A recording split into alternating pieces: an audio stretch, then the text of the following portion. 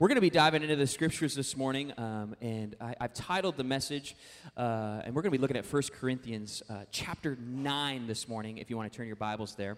And if you don't have your Bibles this morning, we're going to have the scriptures up on the screen so you can follow along. But I've titled this morning's message as a title of All In. And I thought it was really appropriate in terms of today, Heart for the House, of giving out of our abundance and being all in, and not just one slice of the pie when it comes to life or a relationship with the God of the universe, that we would be people that would be all in. One of the things that we talked about in terms of who we are as a family is we want to be genuine and active Christians, right? And in order to be genuine, we have to be people that are all in. And if you, this phrase "all in," got any poker players in the house? Come on, somebody, come on. I know some of you go recreational poker. You know what I mean? Don't get too crazy on me. You know, this term "all in," right? Like we understand what that means, because it means that all the chips are on the table, right? Like all the money's pushed to the center. You are going all in. And here's the realities of going all in, as we kind of just kind of helicopter around this topic this morning. It's got to be complete. When you go all in, you got to give everything you have. That's what we're talking about. It's not like, well, I'll just give a little bit. No, it's like, I'm giving all of it. I'm putting all of it on the line, right? And it's going to be a commitment, right? Because after you go all in, it's like there's going to be repercussions that's like, I can't go back, right? I'm making a commitment. I'm following through. And then lastly, you got to have confidence in order to make a decision to go all in, right? You got to understand the decision you're making. You got to be confident in it. If you're going to make a decision such as going all in, right, you got to understand the decision that you're making. And you better be confident in that decision, because there is so much risk involved. And I had us turn our Bibles to 1 Corinthians chapter 9 this morning. And we're going to learn a little bit from the Apostle Paul, who is a character in the Bible who is all in for Jesus. Now, just to give a little bit of a kind of a context for the scriptures, the New Testament, which is the last 1/3 of the Bible, This is where Jesus, God in the flesh, comes on the scene. And before Jesus leaves, he sends his church. He says, I'm going to give you my spirit. I'm going to give you the power of my presence, and you're going to go do greater things than I ever did. And it's like, well, that's nice, Jesus, that you said that, but like, you know, how's that going to like look? So anyway, in the book of Acts, we see the early church, right? They begin to kind of take this commission. They begin to own this commission, and they begin to multiply. And it's amazing to know that a small group of people hundreds of years ago has now manifested it into the Church of Jesus today, which is over what we would say is about 2 billion people across the globe. You want to talk about a God of multiplication. There you go, a handful of people that were committed to a cause, that saw a God who died on the cross, but then saw him, walked with him, had conversation with him, ate with him in a resurrected state, took this message of understanding that Jesus broke the power of sin over our lives and carried it as a message to be distributed to give hope throughout the earth. And in the early book of Acts and in the early church days, there was this man named Paul, who was a very religious guy.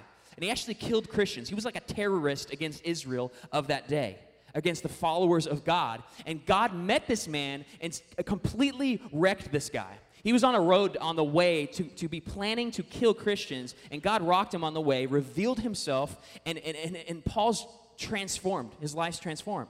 He's actually referred to as Saul, and God even transforms him and renames him Paul to give him a new identity over his life of what he was going to do. And we see throughout the scriptures that Paul becomes this integral person who makes radical decisions when it comes to following God. Paul was a character in the Bible who was absolutely all in. And one of the things that Paul did is he wrote to many different churches as he walked, as he followed God, as he shared the good news of what Jesus had done and the availability of God's hope for each and every person on the earth. As we read the book of Acts and read some of these journeys that he went on, one of the things that he also did is he would write to many different churches. And that's where we have many different books in the Bible. These are letters to churches. And one of the churches that Paul wrote to is a church in the region of Corinth, the modern-day Greece, you know, this area of the globe. And we have the letters to the Corinthian church. And we're going to look in 1 Corinthians chapter 9. And an interesting kind of perspective that Paul gives us in terms of what it means to be all in. Because here's what I believe for us, is that if we become all-in people in terms of being followers of Jesus, when Jesus said we will do greater things than he did, I truly believe that promise. I truly believe that if we allow ourselves to be all in, not just kind of like, God, I don't know, It's like, what if we make the commitment to be all in? Because the promise is that we will do greater things than he did. And here's what I know when I read the Gospels and I read the stories about Jesus. Dude was healing people, miraculous healing. We are a church that affirms and believes that God still miraculously heals today. I'm a witness in my own life of miraculous healing and intervention. We believe in a God who can overcome anything. In some of our circumstances in life and some of the suffering that comes into our world, that God enters in at the perfect and the right time to allow us to lean on him, to allow his grace to overwhelm us, to be a God that even in the evil that exists in the world, his character and his consistent nature of being good is there for us at our disposal at every waking moment. How many of you guys know that God is outside of time, but he chooses to dwell in it with us? Our God is a good God. And Paul, when he came to know this God, he became all in. So we're going to pick up in 1 Corinthians chapter 9 as he's encouraging these Corinthian people. And we're going to kind of break this down this morning and talk about what it means to be all in from Paul's perspective. So 1 Corinthians chapter 9, verses 19 through 23. Let's walk through this really quickly. Though I am free and belong to no one, Paul writes, I have made myself a slave to everyone to win as many as possible. To the Jews I became like a Jew to win the Jews. To those under the law I became like one under the law, though I myself am not under the law, so as to win those under the law. He's trying to be winsome, you guys. I love this. Verse 21, to those not having the law, I became like one not having the law, though I am not free from God's law, but I'm under Christ's law, so as to win those not having the law. To the weak I became weak to win the weak. I become all things to all people, so that by all possible means I might save some. I do all this for the sake of the gospel, that I may share in its blessings. Can we pray this morning? Lord, thank you so much for your word, which is words of power. Lord, these aren't just words of ink on a page, but these are words that come to life. And when we actually go all in and allow these words to be deposited in our hearts, we begin to see things manifest in our life that go beyond the physical. Lord, we're thankful that you are a God that's greater, Lord God, than sometimes the things that we see. Lord, but we're also thankful that you're in the midst of the circumstances that are right in front of us, even today. So, Lord, would you break in just a real practical and a real way for each and every one of us in the room today as we ponder what it means to be all in for you. Lord, we love you and we praise you. In Jesus' name. Everybody said, amen. So I want to start us off with a question. Has there ever been a time in your life when you made a decision or you went all in? When I think about some of the crazy stuff that I did when I was in I think about my high school days, like middle school, high school days, you know what I mean? I was like, oh man, I look back, I'm like, I'm encouraged. I can't believe I did that, you know what I mean? So as I've been kind of like pondering some of these things in my life, I started following Jesus really seriously. I started getting kind of integrated in a church about my sophomore year in high school, and I kind of always went to church with my parents or whatever, but I would say that this is the season where I just really Jesus caught my attention. He did at this point in my life, and I thought, man, I want to follow him. I want to make a decision to follow after those things. I want to allow God as a good father to be a father over my life, a spiritual father to help guide and lead me. And make a long story short, there was a time in high school where I was invited to a youth group, and this was kind of how I got integrated in this church. It was my sophomore year, and there was a new youth pastor in town, so some friends of mine invited me, so I went to this youth group, and it was amazing because I'll never forget it. My youth pastor, he preached a message called The Pathway to Heaven or The Highway to Hell. You know, it's like AC/DC, I'm on the highway to hell. I was like, okay, I like that reference. You know, I'm in this. I'm a musician. You know what I mean? I'm like, okay. And he started talking about the realities of the differences. You know what I mean? Like hell isn't just this like AC/DC concert like, you know, guys, a devil horn.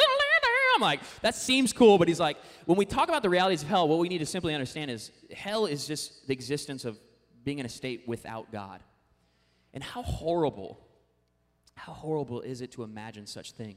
Although we live in a broken world, To separate God out of the equation means literally, physically, things would fall apart. I love in Genesis, in the creation story, when it says that the Spirit of God hovered over the waters of the deep, that there's a sustenance to the fact that God keeps everything together. And I don't think in our right minds we can understand what separation from God even looks like. And many times in our pop culture, we've been influenced to be told what hell is, but from a perspective of the Bible, we know that hell is separation.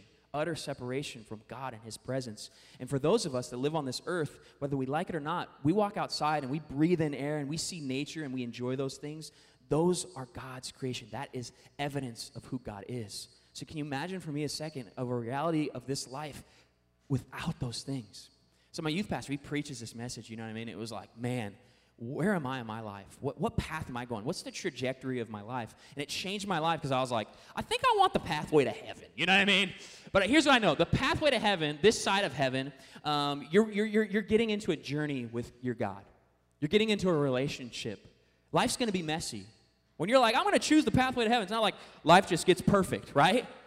That's not how it works. But God, once again, in his grace, allows us to follow him. And he's a good teacher. He's a good guide. His voice will lead us. Yeah, we're going to be people that make mistakes, but he's always pushing us in the right direction to become more and more like him. Because our world needs him so desperately, right? We understand the brokenness and the things that aren't right in this world. We understand that there's evil that's prevalent in this world, and God gives us an alternative. So I'll never forget it. I heard this message. I was like, man, I'm getting fired up about God. And I remember I went over to our lead pastor's house, and the youth pastor was living with him at the time. And I remember he asked me, hey, you play guitar? Like, dude, you should get involved on the worship team or whatever. I was like, okay. I'm not very good. I got kicked out of my Blink-182 cover band in junior high or whatever. You know, it's like, I just, nobody got the Blink-182 reference. Like, anyway, I don't even need to say it. I'm moving on. So I was just bad, right? I was bad at guitar, and he's like giving me an opportunity. I'm like, okay, you know what I mean? And it meant so much to me in that moment. I started getting really plugged in and really dialed into the youth group. And as I've shared before, like we probably a youth group of about 75 people. This was a larger church, but from my sophomore to my senior year, that baby grew from 75 to about 550. It was like everybody in our high school was like coming to youth group. It was like, whoa, that guy's coming? You know what I mean? Didn't that guy just like deal drugs the other week? You know what I mean? It's like, this is awesome. You know what I mean? Like God is breaking in and changing people's lives. It's a miraculous time. But I'll never forget it. One of the things that kind of gave our youth group momentum is my youth pastor, he planned this youth conference, and he called it Sold Out. It's kind of like an all-in, you know what I mean? We're going to be sold out for the purposes and the plans of God in our life. So he did this conference, and we would all travel down, and we planned it at the Doubletree Hotel in Portland. And I grew up in the Northwest region, Seattle, suburbs of Seattle, a town called Puyallup. So we would travel down a couple hours, it was cool. Like we got off site, went to Portland, got to hang out, did this whole conference at the hotel, and people were coming, and people were meeting God. So it was like this first year, we had this like momentum, and so we started planning for the following year, and it was like, we want to make sure that this thing is massive. So one of the things that we did, our youth pastor did, is he got these shirts, and he simply just, it was just really simple. It was like a green shirt and a pink shirt. It's like one for guys, one for girls or whatever, and it was like, okay, just a date on it. The date was March 18th through 20th, I'll never forget, 2005. This was the date of the conference, but that's all the t-shirt said. And the whole idea was, hey, you're just going to wear this shirt around, and people are going to naturally be like, why are you just wearing a shirt with a date on it? You know what I mean? It's like, hey, we're at this youth conference. So yeah, you wear it at school. It's like, dude, you guys should come. Like, it's a constant reminder where it's like, hey, let's get people. Let's invite people maybe that didn't go last time because we believe God's going to do something big and God's going to do something special. And I'll never forget it because God spoke to me in an all-in moment. And this is what God said to me.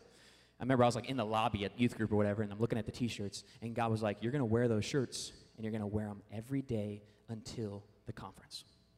And I was like, what? You know, because it's like Christmas time, like we're talking March, we're talking about months. You know what I mean? I'm like, wait a second, what did you say, God? You know what I'm saying? And God was like, no, you're gonna buy one of each, and you're gonna alternate.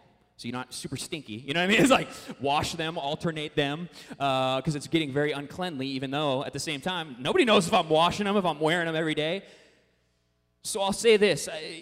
When I think about that time, my thought was, this is going to be complete. God, if I do this, if I'm all in, I have to be all in, and it's going to be a commitment. I'm putting myself on the line, right? I'm going to have full confidence of this decision. And I actually did end up following through with it. And I ended up doing my senior project actually that year, talking about this conference and planning this conference and kind of helping and being a part of this. And one of the parts of it, as I presented kind of as my senior project, was, you guys remember me, I'm the t-shirt guy. You know what I mean? It's like I wore this shirt and was constantly trying to invite people to this conference. And here's what I know. It was a decision that was complete. I got to do this every day. In my senior year of high school, I'm sacrificing any style that I'd like to have because I'm going to be wearing a t-shirt every day. You know what I mean? Like, looks mean so much. It's like, you know what I mean? Like, I'm on the market. I'm on the free market right now. I'm just wearing a t-shirt, and it's kind of weird, right? I had to be committed, right? I knew that it could have gone really good or it could have gone really bad. My reputation was on the line. T-shirt guy. Really? Am I going to do that, right? And then lastly, I had to have confidence. But I had utmost confidence because I was so passionate about what God was doing. I was like, I got to do this. There's no other option I have. I'm going to do this because I want to make a mark. I want to leave a legacy that goes beyond my popularity or who I am or my style, all these different things that it's like that could be my identity. But I was like so fired up about God. So I ended up wearing this shirt. And this morning, I share that example of going all in because I think about it, and I'm encouraged by it today because I think about myself, and I'm going, how has my faith kind of dropped off? You know, the Bible talks about childlike faith, and I think of that time, and I'm like, how radical was I? I feel like the Holy Spirit, I feel like God spoke and was like, you need to go back to being as all in as you were. Sometimes we lose a little bit of our faith. We lose a little bit of our fire. Some of us maybe have been just distant from the realities of God for a long time, and you realize that maybe this morning, God wants to speak to you and affirm you and let you know that He loves you. He sees you. He cares about you. And He wants to light a fire underneath our lives so that we would be passionate about this world, about this globe, about this life that we live, that it has so much purpose. So this morning, we're going to look at Paul's life, and we're going to look at this all-in attitude that he had when it came to Jesus in three ways as we looked at this scripture, and we're going to continue to kind of digest it together. So number one, if you're taking notes, Paul was all in with people. Paul was all in with people. 1 Corinthians chapter 9 will be up on the screens there, 19 through 21. Let's review this little first section. He says, though I am free and belong to no one, I have made myself a slave to everyone, to win as many as possible. To the Jews, I became like a Jew to win the Jews. To those under the law, I became like one under the law, though I myself am not under the law, so as to win those under the law. To those not having the law, I became like one not having the law, though I am free from God's law, but I'm under Christ's law. We're going to skip that and move on to so as to win those not having the law. So it's like Paul's just talking about getting himself into situations where he can be winsome, where he can reach people, where he can relate to people. He's talking about being all in with people, right? God's heart is about people. God is trying to draw people to Him, to mend and heal the realities of our brokenness. The realities that we are not perfect people, that we fall short of the glory of God, right? That we don't measure up in terms of perfection, but a perfect God that is in our life does, and He's gone before us, and He offers healing. He offers reconciliation with a God who loves us and sees us and cares for us. But Paul uses some pretty harsh language here, right? He talks about the word of being a slave to other people. And what we need to understand is slavery and its injustices of what we think about in the West wasn't necessarily the same translated word of what's translated for us in the Greek in the New Testament. That word slave, technically it means this: give myself wholly to one's needs and service, make myself a bondservant to him. A bondservant basically was a household role during the ancient Near East culture, which is a massively different culture than ours. For people, this was a role within the household, like almost like a maid, but this was like a family member that was designated for those maybe that didn't have a family.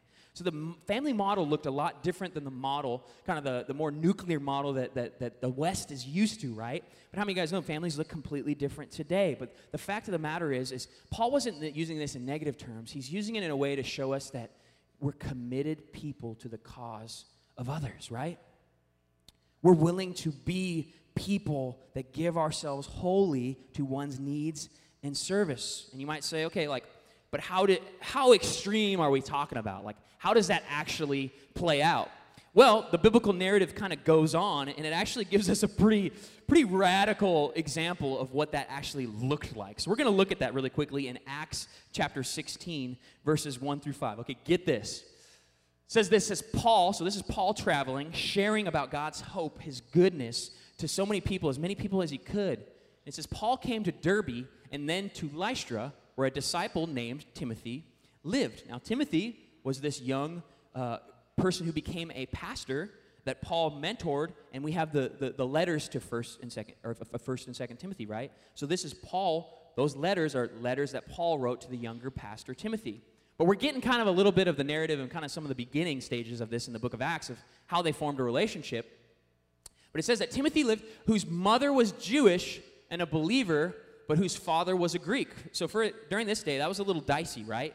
To be kind of like ethnically Jewish and then the tension of being somebody who wasn't ethnically Jewish. There was this tension, this racial tension that existed. So Timothy came from this blended family, right? And it says this, it says, the believers at Lystra and Iconium spoke well of him. So Paul wanted to take him along on the journey, so he circumcised him because of the Jews who lived in that area, for they all knew that his father was a Greek. This would have been a divisive issue where the Jews that they were trying to reach and tell about Jesus the Messiah would have rejected him simply because he didn't have the Israelite mark, right? And if you don't know what circumcision is, Google it. No, I'm just kidding. Don't do that. But figure out what it is if you don't know what it is. You know what I'm saying? And it says, as they traveled from town to town, they delivered the decisions reached by the apostles and elders in Jerusalem for the people to obey. Verse 5, so the churches were strengthened in the faith and grew daily in numbers. The problem, he was circumcised, he was not circumcised, and his mom was a Jew, and his dad was not. And Paul's like, we're trying to reach these people, but just simply because of the fact that you are a Jew and it kind of mixed and blended, and you're not circumcised, that's gonna be a barrier to actually for credibility. So you know what they did? The solution. He got circumcised, and many Jews came to know Christ in the coming days. Can we just talk about this for a second? I get it. Circumcision is a current practice and medical procedure today, but it typically happens when you're not cognitive. You know what I'm saying? It typically happens when you're soon after the womb. You know what I'm saying? For a male, right? So can you imagine cognitively being circumcised as a male just in order to serve someone else's needs? The Bible sets a very clear example of what we're talking about, because we give ourselves a lot of wiggle room. Well, you know what I mean? Like all in, it's like, I'll just kind of be in there. And people were getting circumcised so they could reach people. People were taking drastic, extreme measures because they were all in with the hope of God. How does that translate into the ways that we compromise so many times in our faith? And so many times in what I would call sometimes our religious behavior, our religiosity. Because a relationship with Jesus shows that, man, when we're all in, we're willing to go above and beyond just to reach somebody else who thinks differently than us, who has differences in opinion. These guys were ready to reject Timothy. He could have been like, you know what? They think differently. They believe different things. Screw them. Let me talk trash about them. You know what that is? That's the desires of the flesh, but God gives us a new heart, a new mind to say, hey, those are the people that reject me. Guess what? They're worthy of God's grace and love anyway. And God's going to help change and transform our hearts to love the very people we have categorized as enemies. Come on, if you created enemies in your life, God wants to transform that so you become a lover of those people. Stop rejecting that. Stop creating enemies and barriers with people who think differently than you, who act differently than you, who believe different things than you, and understand God might want to use you to reach those very people, because our God is bigger than division. And he's going to call us to do some pretty insane things to do it. But will we trust him? Reminds me of one of the hardest decisions I had to make one time in my life, which was getting rid of my beloved dreadlocks. It's a picture of me in college. I tell people I had dreadlocks, nobody believed me, so I brought picture proof. Yeah, I was with it. Yep. Picture of me and Callie, yeah, when we were dating, fresh. That was like the almost about to get engaged season, you know, the glory days, leading into our engagement, you know what I mean? And let me say, dreadlocks for a white male with very straight, naturally straight hair, it takes a long time for those things not to look absolutely ridiculous. And I don't even know if it ever got to the point where it didn't look ridiculous, you know what I'm saying? But I was all in when I was like, okay, first off, you got to grow your hair out to have dreadlocks, and then you got to have somebody, like, dread them. I'd never done this before, you know what I mean? It was just like, hey, I'm in college. Like, I'm all in. But I'll never forget, I got a job straight out of college as a junior high pastor at a church, a larger church in our denomination and movement. And I remember I had a few meetings, and I had an interview with some of the kind of lower staff. But then after I got hired, kind of via a relationship through one of my buddies, we were going in that next week to kind of have, like, do our, like, Bible reading with one of our executive pastors. And I remember asking my buddy, I'm like, does he know, like, I have dreadlocks or whatever? You know, because I'm like, it's kind of, you know, like, dreadlocks kind of communicate some different stuff, you know what I mean? Like, I'm like, I don't really want our junior high parents to think the youth pastor is a pothead. You know what I mean? It's like, you know, like, so anyway, I'll never forget it. I was like, I got to be all in. Like, I got to be all in because here's the deal. I don't want there to be any obstacle in terms of being a junior high pastor to reach my students or to build trust with my parents. So I was like, you know what? I'm going to cut these bad boys off. So I cut them off, and it was a painful experience because they had to, like, tease all the ends out, you know what I mean? So I had a decent haircut where they didn't just have to, like, shave me bald. Anyway, but here's what I know. I had to go all in. I had to go all in to actually do this stupid thing. And then I had to go all in to make the decision of, hey, what do I want my reach to be? What do I want my influence to be?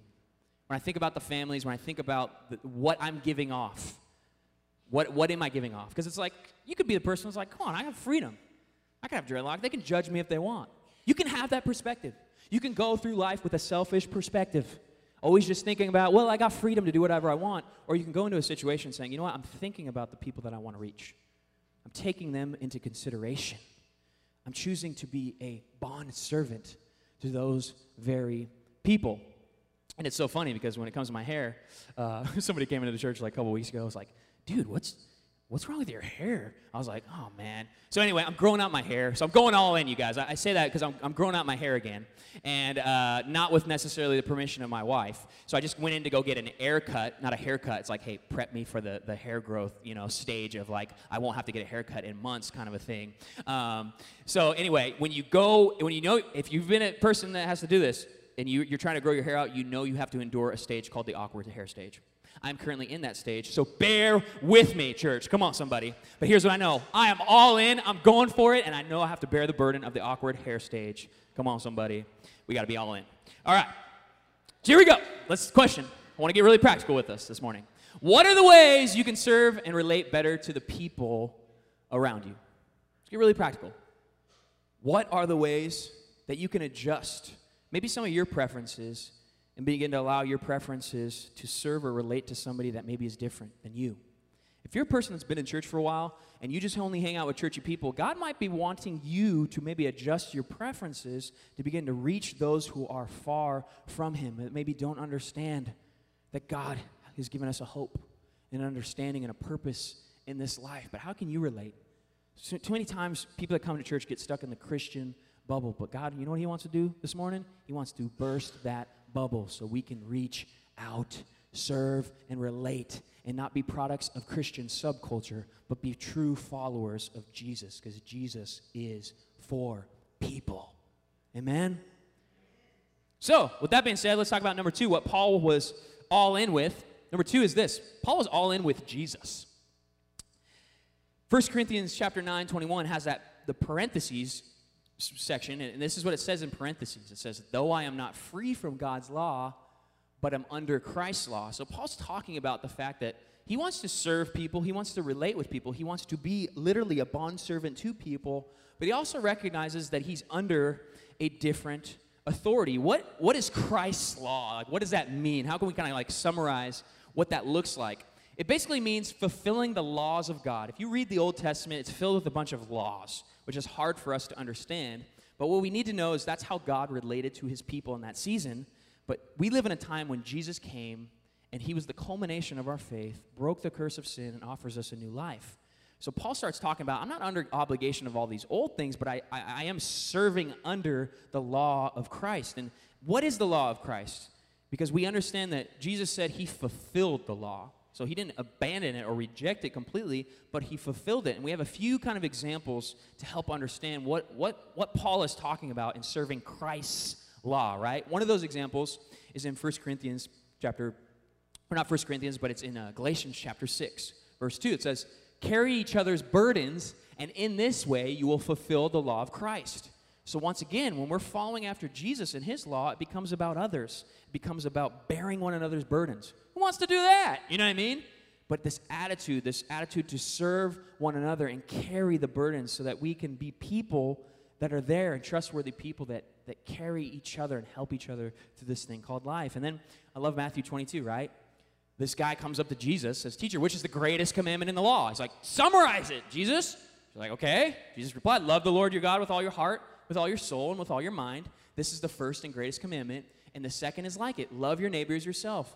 All the law and the prophets hang on these two commandments. Love God, love people. So we understand when we're talking about following Jesus, when we're following after God, we're talking about following the law of Christ. It has to do with loving God passionately, but also loving people. So we need to be all in with people, but we also have this tension of also understanding we're under the authority, first and foremost, to God.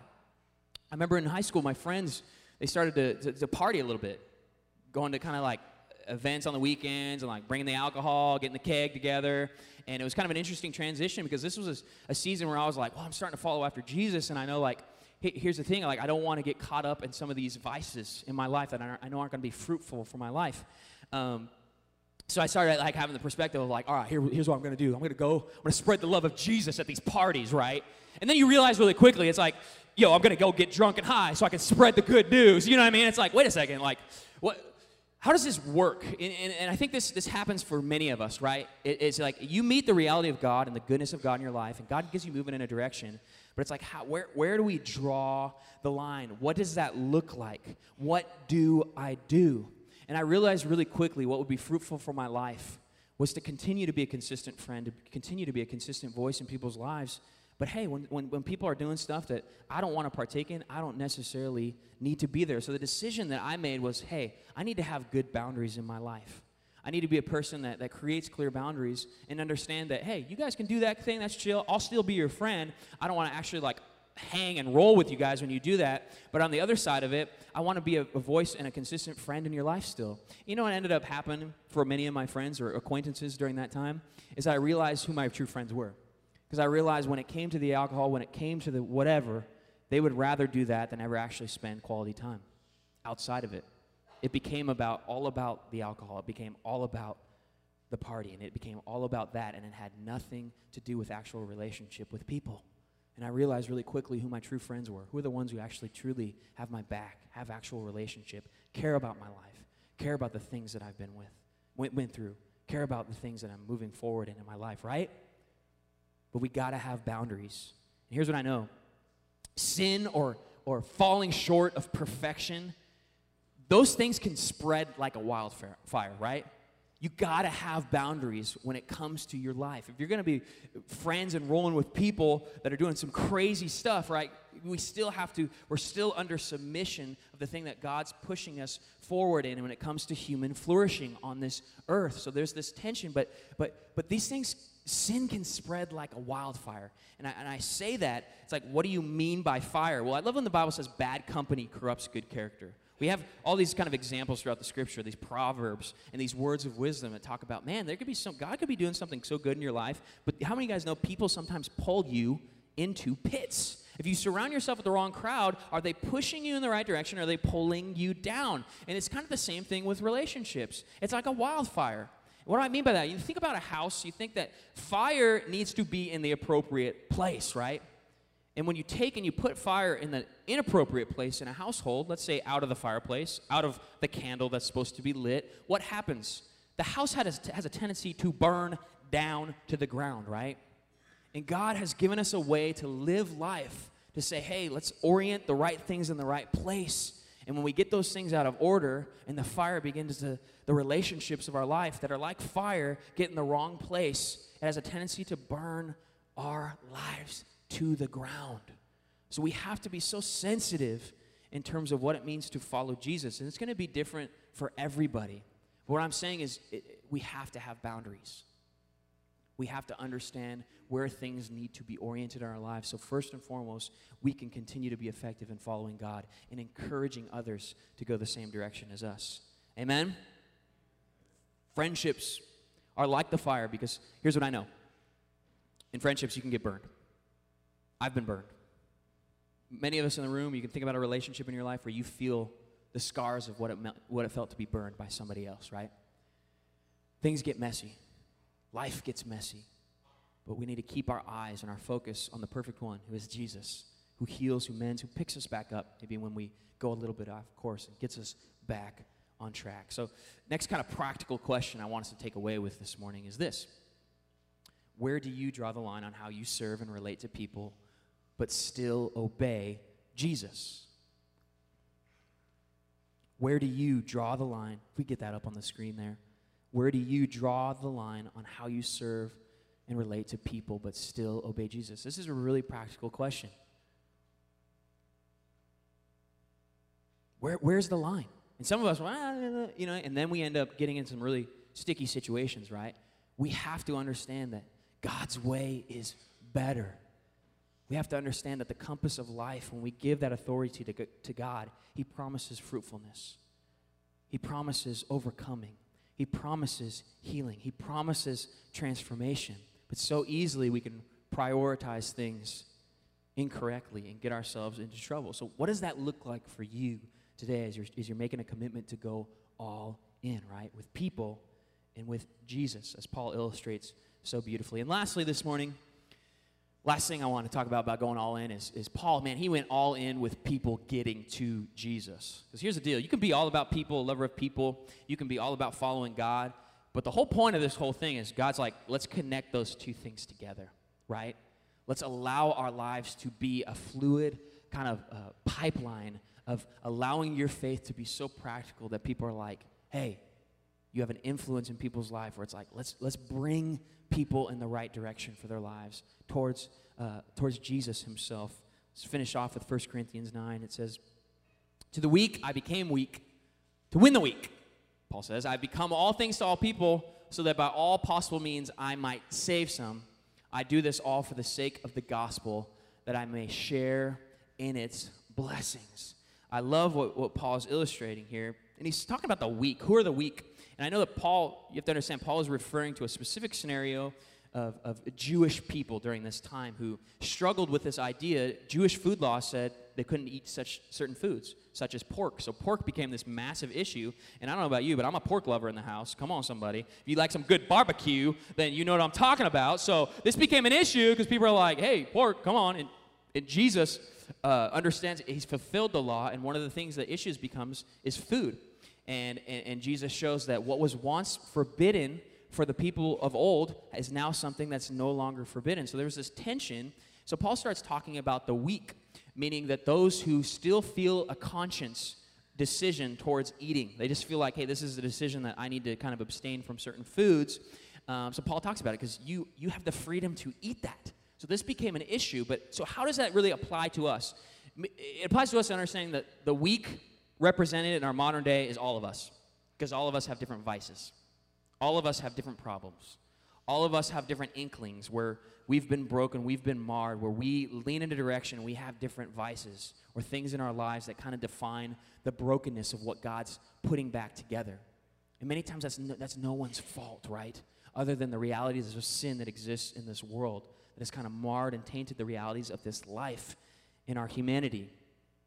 So the weak are all of us. So who are your weak? If we're talking about the object of people, who are your weak? These are people who have weaknesses or vices in certain areas that aren't your own. Different personal convictions, right? Weaknesses that look different than yours. But how many of you guys know that you can cause somebody else to sin in something that you choose to participate in that's not necessarily sinful, right? you can be a catalyst to lead somebody in the wrong direction simply because of the freedom that you have. So this becomes a really interesting issue. Let me give you an example. I'm a lover of hip-hop music. Yes, I know. Might seem weird, but I love it, okay? I like hip-hop. And here's the deal. I would always, like, bump hip-hop in my car when I actually had, like, a decent stereo or whatever. It's, like, it's tough now because I drive a beater, so it's, like, the speaker's, like, you know. Anyway, so in college, I had a buddy, though, who's really interesting. In Bible college, I had this buddy his testimony came from, his past came from being really involved in the hip-hop industry. And he was telling me about his testimony. He was telling me about one of the things and the vices of his life is that even when he hears, like, a hip-hop beat, and I'm talking, like, Christian radio, like, you know what I mean, the most purified form of hip-hop you could have, it got his mind to a place that took him and resorted him to a place that he thought about his past, that got his heart and his mind to a place that wasn't healthy. He's like, you can't even throw on Christian hip-hop. It doesn't matter because it takes me back to that place.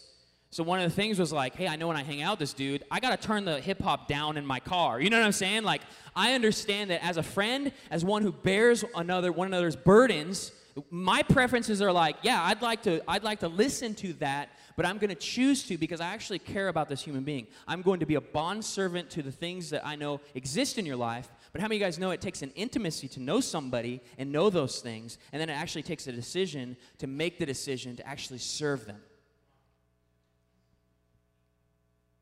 How are we connecting those dots? How are we finding people in our lives that maybe think differently, befriending people, and actually serving those needs? Building relationship where people are at. Bearing the burden of conviction, viewpoints, differences with empathy and compassion. We lack a lot of empathy and compassion in our culture today. If you don't agree with my viewpoint, zero compassion or empathy is typically expressed. If that's what the world is doing, you know what Christians need to do? Step up. Be all in with the grace and the goodness of God. Rather than cutting people off in relationship, understand that it's tougher to build a bridge and be filled with the Spirit and listen to the voice of God and be in relationship with God to lead you to places that you never thought possible. This is what our God is a God of reconciliation. He is a God of redemption. And guess what? He actually wants to use you as a vehicle to do that. But that's tough, and it takes a dependence upon the power of God and a relationship with the God of the universe to even have the right inklings of direction to be able to do such things, because we will always rely on our old self, our flesh, our selfishness, that life is all about me, but God reorients our life and allows us to be a vessel of change and unselfishness. Here's what I know, the flip side of the week. How many of you guys know the weak can get really judgmental about the strong? Well, you have the freedom to do that. Well, I'm weak in that area, but you begin to impose your weaknesses upon other people. Here's what's really interesting. Here, I'll share a little bit about kind of my weakness, part of my biology. I had a biological dad who had an issue with alcohol. So I've made a decision that I'm not going to drink. And that gets really interesting in situations because I know social drinking is not wrong, right? Having a drink isn't the error. The error is when it gets to a place of you are no longer in control and you're a person of drunkenness, because God knows when you are out of control, you're inviting other things other than His power and His control into your life, right? Be filled with the Spirit, the Bible says. Don't get drunk on these different things, because all you're doing is inviting a different compass into your life to move you to make decisions that aren't going to be fruitful. If you want to flourish as a human being, God forbids certain things, not to be like heavy-handed, but to say, hey, learn and understand what an abundant life is going to look like. But here's what I know. As somebody who has decided to say, I'm not going to drink a drink, and here's what I'll say. Like, there's been a few occasions where I've drank, right? It's like, hey, we're on a honeymoon, rum punch on the cruise in Bahamas. Like, sure, I'll have a rum punch. You know what I mean? It's not like completely forbidden. But I'm not a social drinker. Here's what I know. I have buddies who are Christians who socially drink. It's so easy for me. It could be like, well, judgmental, right? Well, what? Shame on you, because that's my personal conscience and conviction based out of my biological DNA. I don't want that to be an obstacle to be a fruitful father, a fruitful dad, to flip around the generation of the Davis name and lead and be the dad and be the husband that my dad couldn't be for me. Come on, somebody. God wanted to flip that around, but here's the deal. That gives me no right to judge somebody else. Do we understand that for a second? But so often this is what Christians do. We have our little things and we begin to just throw and cast judgment. But here's the thing. So guess what? I hang out with my buddies sometimes. It's like, hey, we're going to go grab a drink, get some bite to eat. And I'm sitting there with them. And you could so easily, this is the thing, we're like, well, I don't judge them. But then you become like the awkward, like firm person who's just like, it's obvious that you're super uncomfortable. Loosen up. Be relatable. Don't make it about the object, but understand once again, we are people to be relationally driven. God might be speaking something in some people's hearts this morning because you've just been so uptight and you've been the opposite of the weak. You've been maybe on the flip side of it, and you're just being really judgmental, and you're creating barriers to bear one another's burdens, to build trust with another person, to be a consistent voice in their life, to push them in the right direction. Don't break it if it's your conviction, but don't press it, because that's a thing called self-righteousness. Here's what I know. People in church are really good at that for whatever reason. Don't break it, but don't press it. Common ground. Common ground. How do we find common ground, even in some of our disagreements? But back to the point. Why should I become weak for somebody else? Because you are blessed to be a blessing. It does not end with you. You are built to be a person of relationship that pushes others in the right direction of their life, especially those who are far from the realities of God. And here's what I know. I want people to experience the Jesus that I've experienced. That's my heart. I want people to experience the God who is patient with me in those seasons of error, who is patient with me in some of the current circumstances of my life that still express brokenness. God is still patient. When you say yes, or you say you're going to follow Jesus, and you believe the lie that everything's just perfect, you become a very religious and unhelpful person. But if you live in the realities of grace, you understand there's nothing you can do to earn it, but God gives his grace as a gift. And that gift is something he wants to express to every single person that you found yourself in that same position with. Right? We can all relate because we are all broken human beings, but God gives us the opportunity to be people that bridge the gap and merge people in the realities of God through his son Jesus together. Here's what I'll say. There's a lot of phony Jesus being represented in our day and age. And I'll tell you this, it doesn't have to do with watered down preaching and all these things that people create excuses of. It has to do with people that don't know how to love. Because the world's telling us that. And we can get mad at that, we can create excuses for that, or we can actually choose to be bondservants. We can choose to be all in with the cause of God. This needs to be us. Like I said earlier, we have chosen to be a church that's genuine and active in the love of Jesus. Genuine and active. We do not want to be fake religious Christians, but we want to be people that actually are humble and allow the transformation of God in our lives to begin to apply to other people's situations where it pushes people in the right direction. God has allowed us to be a vehicle of change in this life. So the last question as we conclude this morning is, how are you going to change today so that you can help get people to the true Jesus? The Jesus, the same one who sacrificially bore the scars of his body, died an excruciating death for the purpose of somebody else. Some of us in the room, we never get to that situation where we feel so abused by somebody else, where they're literally physically being harmful to us, to have an opportunity to turn around and still choose to be a bondservant. But that's what Jesus has done for us. He's given us the bar, and we're gonna struggle. We're gonna be imperfect all the way, but we need to keep the compass in the same direction, pointed towards him, becoming more and more like him each and every day. Here's what I know. I was blessed and continue to be blessed to have people that represent the true Jesus in my life. People that picked me up when I didn't believe in myself.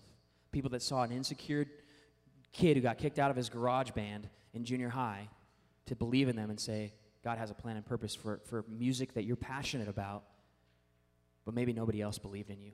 I'll believe in you. That was Jesus in that moment. That was Jesus in those moments where I didn't believe in myself, but people spoke into my life and spoke things over my life where I didn't have a confidence or I didn't have a security, but that took relationship and belief. I remember the early days of saying, I want to say yes to Jesus, and I was a really black and white religious type of person who didn't really extend too much grace. But I remember there was people in my life that it still extended me grace and still believed in me, still were patient with some of the things that were unhelpful in my life. Can we get to that level with other people? Can we invest in other people at that level? Can we follow in the picture and the plan and the purposes of Jesus to a level where we're saying, God, we are all in. People looked at me and said, I believe in you. And here's what I know. God himself, he believes in each and every one of us.